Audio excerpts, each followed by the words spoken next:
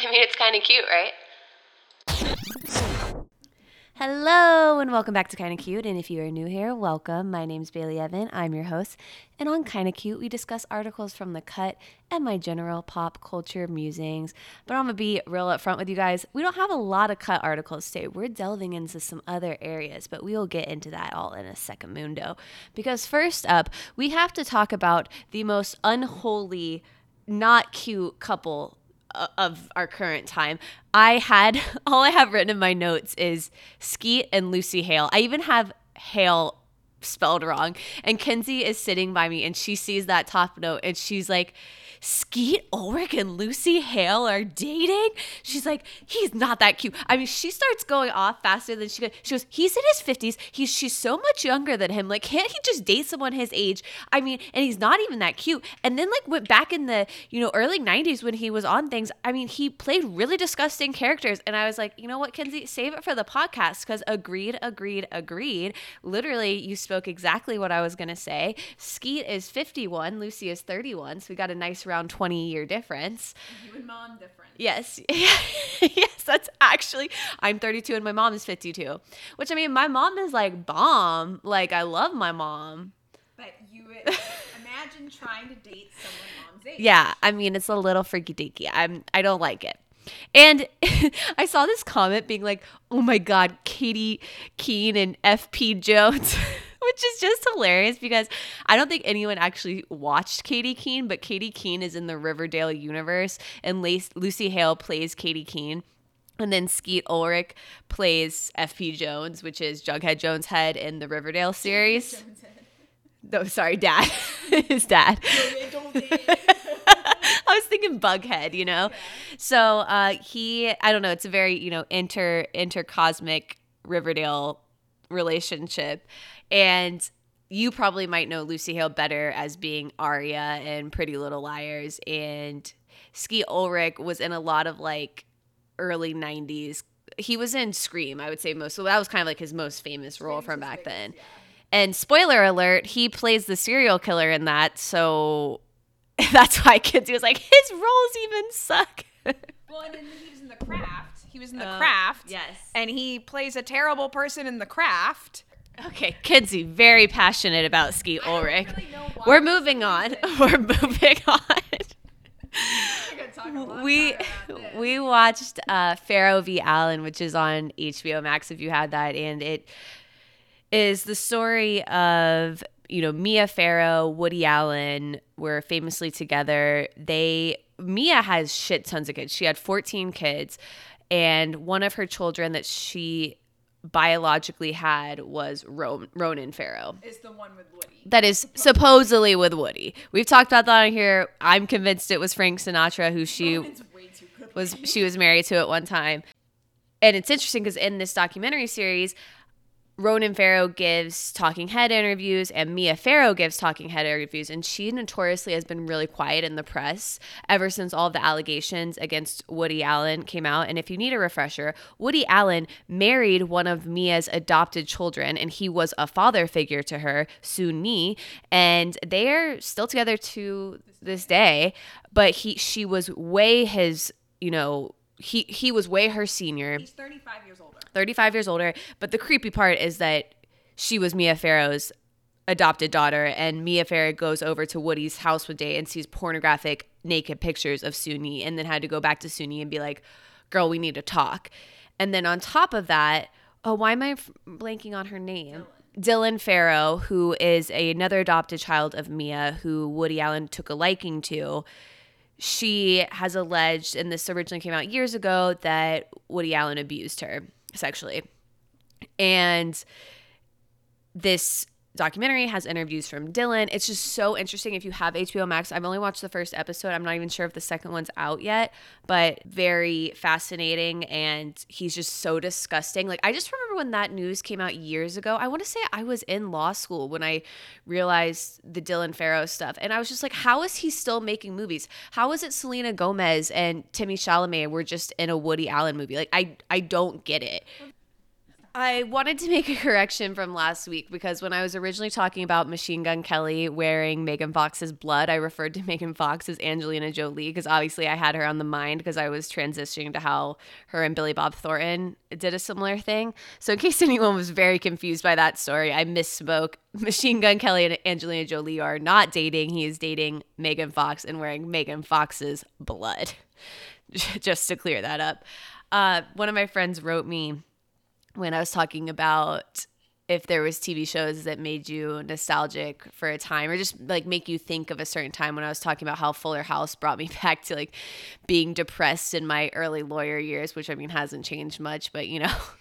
And she wrote how she, after a breakup, watched the full seasons, like all of the Tudors, and now she like can't even look at that TV show anymore. And I was just like, honestly, like getting to look at Jonathan, how do you say his name? Jonathan Rhys Meyers, Rhys Meyers, and Henry Cavill's in that. Yeah. So I'm like, you know, give yourself some eye candy. So I don't know if anyone else relates to that. And I actually say that because I just want you guys to talk to me more. I feel sometimes like I'm just talking into an echo chamber of just my own thoughts, and I'm really not scary. I promise you can reach out to me. I know people listen to this. I can see the listens, guys. You don't have to be shy. Like, reach out. Tell me what you're thinking about. Tell me what you want me to talk about. You can follow my YouTube at Bailey Evan. You can follow me on Instagram at Bailey Evan or at Kinda Cute Podcast. You can DM me. You can email me. There's so many ways to get in touch with me, and I would love to hear from you. I also wanted to talk about last week how when we talked about the Grinch, like people wanting to have sex with the Grinch, I literally like lost my shit at the end of that. I don't know if it was obvious, but Kenzie said bussy, and then I just like couldn't continue with my actual analytical thoughts about why people want to hook up with the Grinch. And I think that ship has sailed and there's no reason for me to talk about it now. But it really just derailed the rest of my podcast. Like I was talking about Fuller House and I was like wanting to segue from talking about the Olsen twins to talking about Elizabeth Olsen, who stars in WandaVision, which I really have been loving. And it was just like all of my thought process went out the window at the mention of a bussy. I apologize for my choice of words. So anyways, this is a long way of saying watch WandaVision. I'm really into it. If you want to discuss that, I'm available. Like I said, we're going to start out with some non-cut articles, and the Martha Stewart Harper's Bazaar article was a request from Verge. So again, if you have something you want to talk about, get at me. But first up, we're going to talk about KJ Apa talks to Demi Moore about breaking free from Archie by Demi Moore herself. This felt fitting since we just talked about the Riverdale universe and Skeet Ulrich. So KJ Apa plays Archie in the Riverdale series. He's the redhead. You've probably seen him around, even if you haven't seen Riverdale. And maybe you had a similar reaction when I just told you that Demi Moore was interviewing KJ, because I read that and I was just like, why? I could not get my head around why, you know, Bruce Willis's ex-wife, mother of Rumor, dater of Ashton Kutcher, not to trivialize her to those things. It's just, she's a badass. Like, I say those as like badges of honor, you know? And I was like, what the hell is Demi doing interviewing KJ? She's just so above that. But apparently they were in a movie together called Songbird that was filmed at the beginning of, it was like one of the first things to be filmed while the pandemic was still happening. So I think it was pretty early on in it.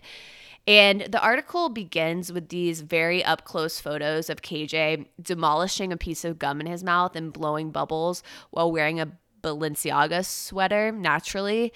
And it's just, they're the things he is doing to that gum. And then before the interview that Demi does, there's a lead in. And it says that KJ has risen to become one of the most identifiable faces and heads in Hollywood. I find this to be wildly debatable and laughable. And I'm pretty sure if I asked my dad who KJ Apa is, he would have no idea. And I use him to gauge these sort of things because he's notoriously face blind and oblivious, even though he likes to think he's like up with the culture, I almost want to call him and ask him if he knows who KJ Apa is. Should we do that? Let's get him on the phone. All right. I'll keep you updated on what he says. So they start out the interview and they're talking about filming during the pandemic and how they kind of felt like guinea pigs. And then KJ says, I felt so free coming from a show where I feel like I'm in jail a lot of the time. There are so many restrictions on what I can and can't do with this character. It was like, wow, this is what it's like to really express myself in a natural way. I wasn't covered in makeup or hair products. I had long hair and a beard. I just felt free. Okay, what is up with celebrities comparing things to jail? Did he not learn anything from Ellen when she compared, staying inside during the pandemic in her multi-million-dollar mansion to jail? I mean, it just comes off as a little tone deaf. I get the hell that is probably dyeing his hair orange, and why they couldn't give this poor man a wig is beyond me. Yeah, his hair grows really fast and his hair is like black. Yeah, and you know what? They did that same shit to Ariana Grande, and she had to wear her hair in that tight ponytail from all that damage for so long because of that red hair they made her wear when she played Kat on Victorious. Yeah. So, you know what, Hollywood? Can we stop doing that to these poor celebs who feel like they're in jail? And, he gets a little woe is me in this piece because he's talking about basically how the fans get crazy. And he says he tries to look at it from a fan's perspective to understand the way they think. But then he says there's times where he's like, wow, they really have no idea that we are actual people. They can't separate us from our characters. And while I do sympathize, obviously, with celebrities and what comes with this kind of feverish fan culture that attaches to it, I'm kind of like, come on, KJ. You're also talking to Demi, who I'm like, do you think she's sympathetic to you? And to answer my question from earlier, my dad promptly texted back and said, no, and neither does mom. And my mother is much more pop culture aware. So again, I think we're being a little generous in saying that KJ Apa is like the king of Hollywood. Oh, yeah. But I do think it's interesting that he started Riverdale when he was only 18. I didn't know he was that young. He's 2 years younger than I am, I think. And he hadn't even had a drink yet, which I think is pretty adorable. So the favorite part of the article for me came at the end. And Demi says, what would you be afraid for me to know about you? And he says that even though I'm proud of the decisions I've made, I do struggle. Sometimes I find myself struggling to be alone with myself. And she says, that's a beautiful answer. If you really knew me, the real Demi, you would know that I'm afraid I'm not good enough. And KJ says, and what would you be afraid of me knowing? And she says that I like toys and oversized items. And KJ says, oh my God. No, seriously, I have a collection of normal items that are oversized, and I'm never without a toy of some kind in my purse. The reason is when I look at my purse and see weird miniature toy or stuffed animal, I remember not to take life too seriously. And then KJ says, if that's something that keeps a smile on your face, then that's fucking amazing. I mean, I'm a little irritated with this because she elaborates on like the toys in her purse, and I get that, and keeping things light, not taking things too seriously, but I need to know more about the oversized items. Like, is she talking about she goes to Costco and gets a big thing of cheese balls? Like, what do you think she's referring to? Yeah, because I've heard of liking miniatures. Yeah, oversized stuff. I mean, she probably has a huge house so she can fit it all, but I don't get it. And at this point in the article, as it comes to a close, you're left with some chilling pictures of KJ. And particularly, it's one of him doing the Taylor Swift heart hands. She used to really be big doing that back in the day, where she put her hands together in the shape of a heart. Except she would hold them up in the air, but KJ held his around his nipple with his shirt pulled up. So that's the final picture of that article. The end. But speaking of Taylor Swift, I have to tell you guys about this story. You may have seen the headlines about this. This theme park, amusement park in Utah, it's called Evermore. And they sued Taylor Swift for trademark infringement over her most recent album that was obviously called Evermore. But now the company that handles the rights for her music and her trademarks filed a countersuit against the park. And they're saying, well, screw you guys, because you're using Taylor Swift's music on the grounds without authorization or license agreement. So I just can't imagine being on Taylor Swift's legal team or dealing with her trademarks. I'm scared to even look up her trademarks because you can publicly search trademarks. I bet the one she holds so many. I don't even because she's very aware and protective of her intellectual property. That's why she will notoriously go after like small shop owners who use her intellectual property. And I do understand it with someone like her because it becomes this really slippery slope where if you don't protect your intellectual property, you can lose it. And clearly, her intellectual property is sort of the basis of everything she does. It's so carefully crafted. And I just think this is a total fuck you, though. They're like, you want to come at us and try to sue us? Like, we will show you. And that seems to be how her team operates. So I don't even know why Evermore would push this thing. But you guys, you have to look up this Evermore theme park. It's like a Ren Fair made into a theme park. And so I mean, it would be in Utah. I feel like the poor little Mormons gotta have something. Kenzie just said that would be in Utah. So it's described as an immersive experience theme park in Pleasant Grove, Utah. And it doesn't have rides, but instead trained actors portray fantasy characters and they walk around and you interact with them. So it's like LARPing in real life. No rides is lame. But look, it has 4.5 stars and out of 2,048 Google reviews. I mean, the pictures look kind of cool. I'll give them that. I mean, it looks like they have a lot of kind of cool like light shows and sculptures and stuff. And it looks like it must be pretty cool at Christmas because they have carolers and stuff like that. I mean, I do kind of want to go now, and I have to give it to Evermore. They would be better off. Cool. They would be better off just dropping their suit and somehow settling or dropping the suit, settling so that the countersuit by Taylor can't succeed. But yes, the theme is listed as medieval fantasy. They have a registered trademark on Evermore. So I actually get, or at least it's listed like that on their name. So I get why they were trying to protect their intellectual property as well. After Disney though, because in Beauty and the Beast they have Dan Stevens sings Evermore, which is that was one of the new songs that Alan Menken made for the live action. Well, I think probably the difference was Disney didn't try to trademark that, whereas Taylor Swift was trying to trademark her album name. Anyways, I just thought that was a fun story. Let's get on to my favorite story of the day, though, and this is Martha Stewart is the original influencer by Jada. It's Yuan. And just as a reminder to you, Martha Stewart is 79 years old. Like, she comes correct with that face, with the looks. Every picture in this article is so beautiful. Like, I love the clothing. I love the jewelry. She's dripping in some Van Cleef. Stunning. Makeup, blessed. And it opens with talking about how after the big blizzard, she got out there on her snowplow and was just plowing that snow. And she said, "Oh, I love to snowplow. I was out there actually for 3 hours before I realized it was 3 hours, and I was semi-frozen to death, but it was fun." Honestly, I've never ridden a snowplow, but like that does sound kind of fun. Like, no? No, I think it sounds fun. I mean, it's like no one wants to shovel snow, but like a plow sounds kind of fun.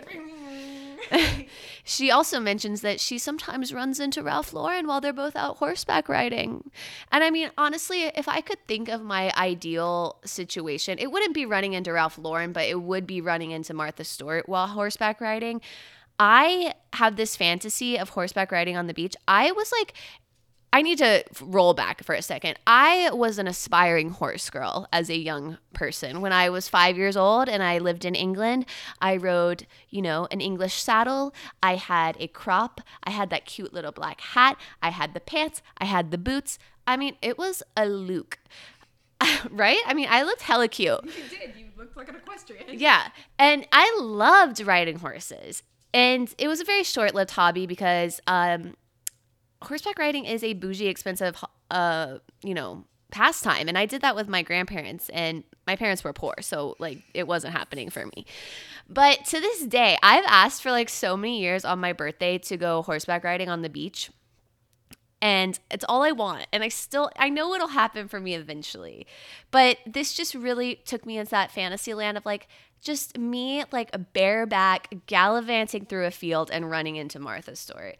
And, in some reality, I think that could happen for me. Unfortunately, Martha is 79, so I'm really going to have to manifest some shit quick because I don't have many years. Unless, knowing her, she's looking really good. And I wouldn't put it past her to be getting like cutting edge stem cell injections to like keep the cells young.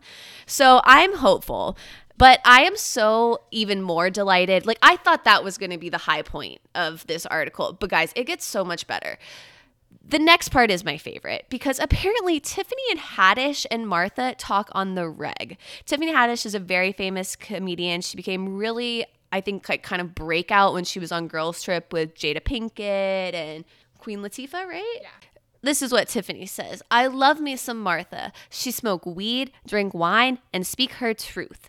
And Tiffany says that she grew up watching Stewart on TV with her grandmother and that she met her a few years ago and she promptly asked her what it was like in jail, which I love when people just come out of the gate like that, hit them up with the hard-hitting questions right away because honestly, like that's what I would want to know too. But as Martha, she says later on in this article, she doesn't actually really like talking about her experience in jail while she is thankful for the strength it gave her and kind of it was almost just sort of a block to things that came afterwards, but she doesn't love talking about the actual experience. So knowing that, if I do run into her on horseback, I won't ask her. So don't worry, Kenzie. So apparently Haddish emails her for advice on everything from day trips and gardening to how to create generational wealth. And guys, this is a tie-in because her advice is to trademark your name. So anyone out there, get your dough. Trademark it, Bae. I haven't, but I do own Bailey Evan and Bailey4.com. So That's good. And then for negotiating a deal, Martha's advice was be prepared to walk away.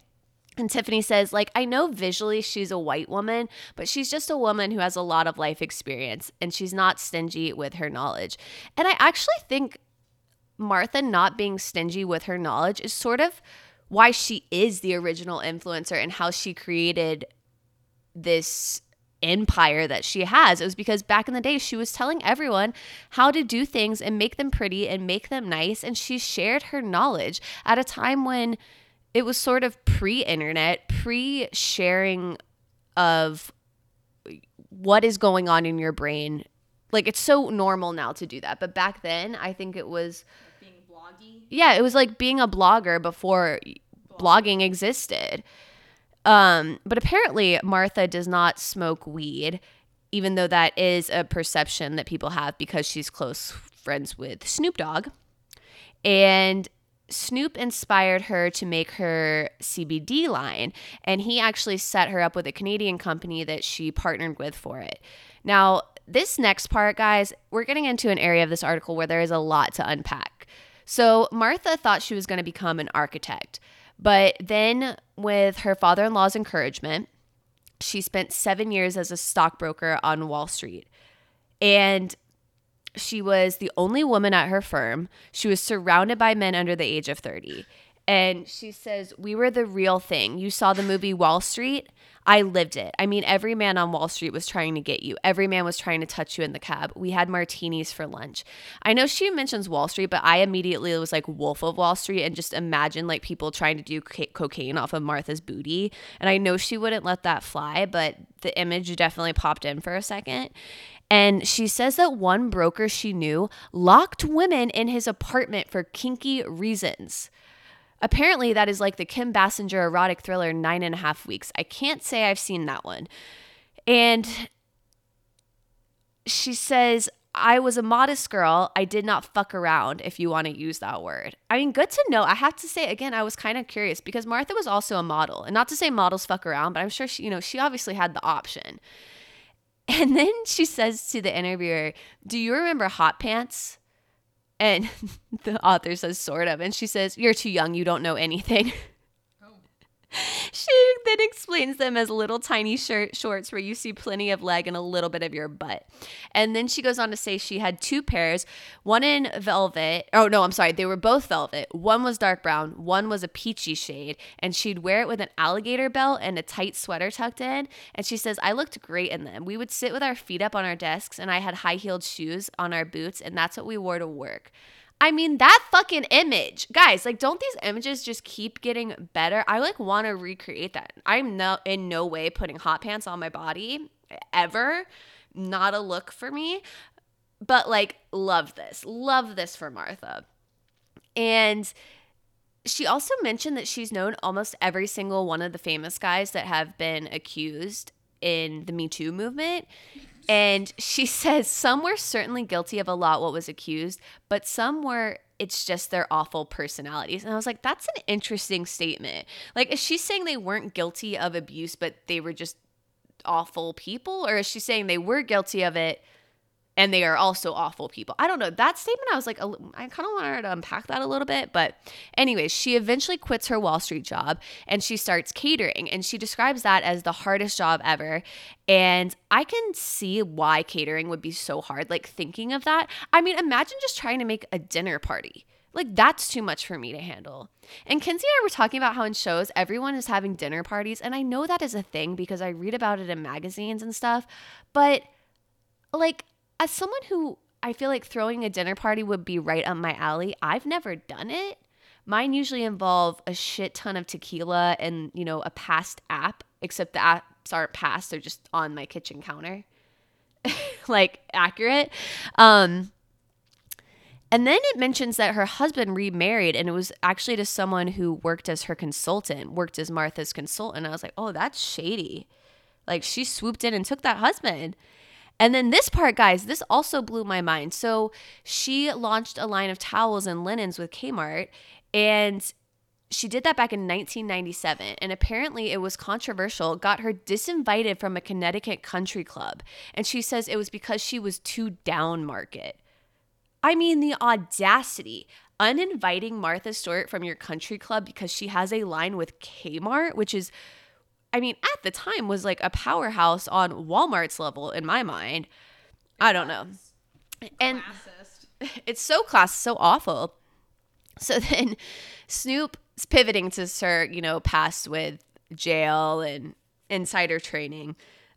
Snoop wrote on his Instagram, as we watched Tekashi 6ix9ine or whatever his name is snitch on everybody, I invite you all to remember Martha Stewart snitched on not one soul during her trial. Baby Curl kept it 10 toes down and ate that prison sentence by herself like the true baddie she is. He then concluded with a caption reading, "That's my MF homegirl, solid as a rock, ROCC." I mean, I also love Snoop Dogg. That's like, one of my favorite. I've seen that that caption so many times. That's one of my favorite captions. it's amazing. We love a supportive friend. And I love that he is fine that she doesn't, you know, smoke the weed. He's fine with her just dabbling in the CBD. He's not trying to press anything on her. And then near the end of the article, she says, "My only big regret that I can talk about is that Saturday Night Live asked me to host. My probation officer wouldn't give me the time. That really pissed me off because I would have loved to have hosted Saturday Night Live. I'd love that on my resume." And if Martha doesn't host this season, guys, I will be so pissed. Like, Lauren Michaels, you are doing everything absolutely wrong if you don't get Martha Stewart to host. The article reminded me that Martha Stewart participated in the roast of Justin Bieber. Like, if she can do that, she can host SNL. I have complete faith. I know she can be a little rigid, but I mean, she's talking about her freaking hot pants and her boots up on the desk. The girl can host Saturday Night Live, okay? So, Lauren, if you're listening, please give her the chance. I told you guys, I know I've said on here that one time where I was at, like, drinking margaritas at Molly's in my college town, and Lauren Michaels walked past, and I stood up, put my face against the window. I was like, "It's Lauren Michaels." I mean, obviously couldn't hear me, and he was there because his kid was like a year behind me in school. But I mean, I don't even know what I would have said to him, but I was like panting out that window like a dog. Anyways, moving on. The first guys, can I be up front for a second? I usually have a glass of wine or two before and during hosting this podcast. I have had a inner reckoning as of late where I've just decided I really want to start drinking less, and I really never again in my life want to binge drink. And that to me is more than 4 drinks. I ideally don't want to have more than 2 drinks. and I never want to have 4 drinks again. We'll see how long that stands. But I was realizing that it was just really affecting my mental health for a few days after when I would binge drink. Like, it was just this really bad cycle. And it wasn't like I was doing it all the time, but I was like, it's just not worth really ever doing it unless I'm really celebrating. If I get Martha Stewart on this podcast, let's go. Let's go, boo boo. I will have 10 drinks. But until that day, I just don't think it's necessary. So I am actually recording this podcast completely sober, and yet I still seem to be struggling with my words. I keep misstating stuff. Things keep being on the tip of my brain. So I don't know. Maybe the glass of wine really does help with the inhibitions and helps me have a lubricated mouth, a flow. Ew, I can't believe I just said lubricated mouth. I'm never saying that again. Okay, so this, my dears, is the first cut article of the day. Sweetie on Wigs, the Early Thousands and Personal Style by Danielle James. And it starts off by saying that both her music and her style, Sweetie has become known for an uncanny ability to make nostalgia feel modern. In her songs, that means laying verses over early 2000 beats like Kia's My Neck, My Back and Too Short's Blow the Whistle. I mean, My Neck, My Back really defined being in college in like the 2011 era, 2007. Like you couldn't put that song on and not have every girl in the room singing those raunchy ass lyrics. Let's put a little clip right here. Lick it good, suck this pussy just like you should. Right now, lick it good, suck this pussy just like you should. My neck, my back, lick my pussy and my crack, my neck, my back. And it goes on to talk about the fashion in the song Best Friend with Doja Cat. And guys, if you have not watched that music video yet, I think it might be my new best, most favorite music video. It starts out with this guy like kind of mansplaining to Doja and Sweetie and simultaneously hitting on them, and it's showing their internal monologue, and they're just like, okay, this guy is so misogynistic, like, get him away from me. I just want to hang out with my best friend. And then it goes on to them having the most insane fashion changes, the best nails, the best wigs. It is flawless from top to bottom, and even better than that, it is a song about female friendship and gassing up your female friends, and we don't have enough of that. Every time there is a good friendship song, I'm like, why are they not just pumping these out? They're amazing. She had 2-3 drinks, now she twerking, she throw it out and come back in. That's my best friend, she a real bad bitch, drive her own car. She don't need no. I loved it because Sweetie says she was partly inspired by the viral TikTok video where a man says, I ain't ever seen 2 pretty best friends. It's always one of them gotta be ugly. I ain't never seen 2 pretty best friends. It's always one of them gotta be ugly. So people then were using this sound and showing themselves with their beautiful best friends, and this is so false. And this is a technique that people use on TikTok, men especially, where they'll be like, oh, I've never seen like a hot this or that. And I think it's just a ploy so they can get all these hot girls like duetting their sound and making it blow up. And it's not because they actually think that, but it's dropping a dish. I don't know how to do dishes. Yeah. And she says she wanted to challenge the notion that female friendship is always marred by rivalry. I think it's important to show girls how we can have fun and uplift one another because there's no girl code and we need to start creating one, she says. And I just loved it. And then she talks about her favorite one being, she says, I love a baldy bad bitch. And she's not actually bald, but she has like a pretty close like buzz cut in that one scene, and it's multicolored. It looks really cool. And she says, I've always wanted to cut all my hair off. I wanted to see what it looked like. I feel like when there's a pattern in something, I say, what can Sweetie do different? Really, it all depends on her moods, she says. I stress my hairstylist out because the night before I'll give what I want, and in the morning I'll be in a different mood. It really just comes down to how I'm feeling. And this reminded me of when we were talking about Britney Spears and Tiffany Haddish and like the freedom and having a bald head. And I was just like, oh, interesting. Another person's giving that perspective on it. Yeah. Okay. Our last cut article of the day. Wait, is Mr. Potato Head going gender neutral or not? By Amanda Arnold. I had to include this just because it's absurd. Not the fact that Mr. Potato Head was potentially going gender neutral, just the course that this story took. And I loved the start of this article. Amanda Arnold is one of my favorite cut art writers, I think. Her and Sanjita, they're my girls. She says, any day you decide to spend online, you're putting yourself at a risk of becoming absorbed in some unhinged niche drama that will go on to occupy precious space in your brain and distract you from your actual responsibilities. Like, I literally want to put that on merch for Kinda Cute and just say, Kinda Cute will put you at risk of being absorbed in unhinged niche drama, yada, yada, yada. Like, keep going. Like, I think that's exactly what I want this podcast to do for you. So what happened was there was this interview with Fast Company and a Hasbro exec who works on the Potato Head brand. She said, quote, culture has evolved. Kids want to be able to represent their own experiences. The way the brand currently exists with the Mr. and Mrs. is limiting when it comes to both gender identity and family structure. Now, of course, a lot of people were up in arms about this and were just like, we can't have anything. And is it not going to be Hasbro anymore? Is it going to have to be Has-Sis? And like just throwing like an absolute fit.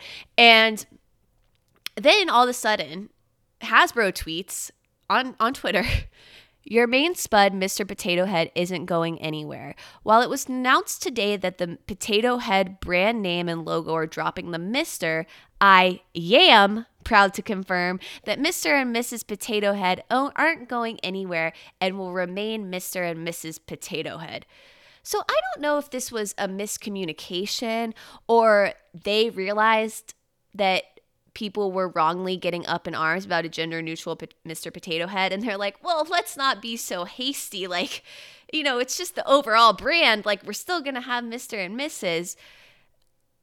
It's so absurd. I don't know. I hate it. I hate it here. Guys. It's a potato. It's a potato. On to our deep cut. We're mixing it up a little bit today. Instead of doing a cut article, I came across this MTV News Staff article that was actually current. It was just released today, I believe. But it is speaking about something that is so near and dear to my heart and is in fact a deep cut that I just couldn't not talk about it. So this article is called An Oral History of the 18s, the ABBA cover band that defined Y2K pop. They went global with Teen Spirit, toured with Britney Spears, and then ... silence. 20 years later, the Swedish foursome explained what really happened. And this is by the MTV News staff. First, I have to say, I completely forgot that they toured with Britney. Mm-hmm. And I wanted to talk about both of our deep love of 18s. So what was our age at the time, quickly? Oh, with Teen Spirit or with 18s? Okay, like in 98, we were 10 and 4. 3. Okay, but you remember, what's your first memory of 18s? The ABBA generation, which was their first, it was their first album. That was their cover. That was their cover. And honestly, I know the ABBA songs because I listened to the 18s, and I remember the 18s before honestly like remembering ABBA. Yeah, and this is fascinating because I saw a comment in a Facebook group saying that they did not realize that 18s started out as an ABBA cover band because a lot of people were first exposed to them with Teen Spirit. Oh. Damn, we were really the OGs then because we would listen to it on our CD players. Like, I will say I love Super Trooper, but the 18s is the superior version of Super Trooper. Oh, hot take.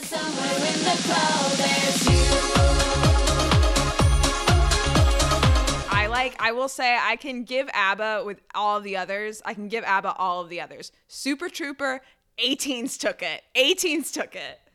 They actually talked about recording Super Trooper because I think that was one of the first ones they did, and they said their technique was kind of to sing things in a more like aggressive manner, and just the sped up pop nature of it. It's the fact that it's so much faster. It's like twice as fast, and it's so much better. Okay, we're getting a little ahead of ourselves because we should have said that this started with a competition in Sweden. These producers went to a school. They plucked 4 kids kind of out of obscurity and formed them into a group and had them sing ABBA cover songs. And then 18s went on to record Teen Spirit, which became a total crossover hit and got them a lot of attention in the US. But again, for some reason, we were very aware of them when the ABBA cover CD came out. We had the ABBA CD before we had, like, the ABBA CD came out and we had that, and then we bought Teen Spirit. And it's also interesting because originally they were called ABBA Teens, but the ABBA's record company was like, oh, hell no, you're not using the name ABBA. We've been talking a lot of trademark issues today. Clearly a very relevant thing in the music world. So they changed the name to A-Teens, and one of the members in this interview, he's like, I thought it was cool because the A is the top grade in America. So I was just like, yeah, A-Teens. So this article goes on to explain that they toured the globe. They were mainstays on Radio Disney. Oh, I miss Radio Disney. They toured with Baha Men and Aaron Carter. Okay, two of the other biggest names of the early 2000s. Who let the dogs out? Who? When you make it to Rugrats in Paris, like the Nickelodeon Rugrats in Paris, Baha Men and Aaron Carter were both on that CD. That's when you really made it. That's when you really made it. And then A-Teens did Can't Help Falling in Love for Lilo and Stitch. Yes. So MTV actually was able to interview all of the members of the group on Zoom and some of the creative team that shaped them into the group that they are. Now, the first thing that struck me was their names are Amit, Sarah, Donnie, and Marie. They were 14 and 15 years old at the time. And I'm sorry, doesn't that shit blow your mind? Because I thought they seemed so mature. Well, I will say, in Teen Spirit and then in their later albums, yes. But if you watch the ABBA generation and like the music videos that they did for like Mamma Mia, Super Trooper, things like that, they look really young. I think though it's just when I was only 10 at the time, in my mind, 14 and 15-year-olds were so much older. Yeah. They are old. They are significantly older than me, but it is funny to watch it now as an adult. Like, it's like, oh, actually, like, you do look young. And they actually did a good job of, and once they got 18, I think they finally made them a little, like, and they all went through puberty. They're like, yeah, we can make you look a little nicer. But they didn't like sexualize them when they were in 18s, which was good. Right. So they also said they did a song with Savan Kotecha, and they say it's one of the most talented writers I've ever met. And then in brackets, it says who went on to work with Ariana Grande. Now, this part blew my mind that they said Ariana Grande and not One Direction, because Savan Kotecha made One Direction what it is. He is Max Martin level of pop songs. He can make a song that will make a person swoon. Even a simplistic lyrics, he just can make it happen. Oh, he is amazing. We talked about that. It was called like Eurovision, the Story of Fire Saga, that Netflix movie. It has like Rachel McAdams and Will Ferrell, and it's like about Eurovision. But it's so funny because we were listening to the pop songs, and we're literally like, and I like Bailey and I are looking at each other. I'm like, this sounds like the One Direction writers. And I can't say sure. Sure enough, Savan Kotecha wrote a bunch of the songs for that movie. Yeah, he's the best. I loved the story they shared about Britney, and one of them said it wasn't that she didn't want to hang out with us. It was that there was physically no time. The way they worked her was insane. And one time they had a day off and they were walking around and they saw people taking pictures, and then Britney came into the store, saw them, and she said, 18s. And they were like, Britney fucking recognizes us. This is amazing. So I thought that was so cute. And everyone always says she's so good about like remembering people and being kind to everyone. I just thought that was a cute story. And then, there was kind of this mystery around why they stopped creating music. And Sarah says, we were doing really well and the record company didn't want us to stop, and their parents didn't want them to stop either. But the teenagers that they said, we don't want to do this anymore. And they said that only came from them. They were the ones who sat down and said, we can't lie anymore. We can't pretend that we're having a great time. Slowly, the magazines are going to realize that we're not the same crazy, fun, happy teenagers that we were 3 years ago. And that's so self-reflective and self-aware of them that they kind of saved themselves from a lot of the struggles that can come with being a child star. But then it's so funny because one of them says this passive-aggressive silent breakup, it's a really Swedish conflict-avoiding way of dealing with it.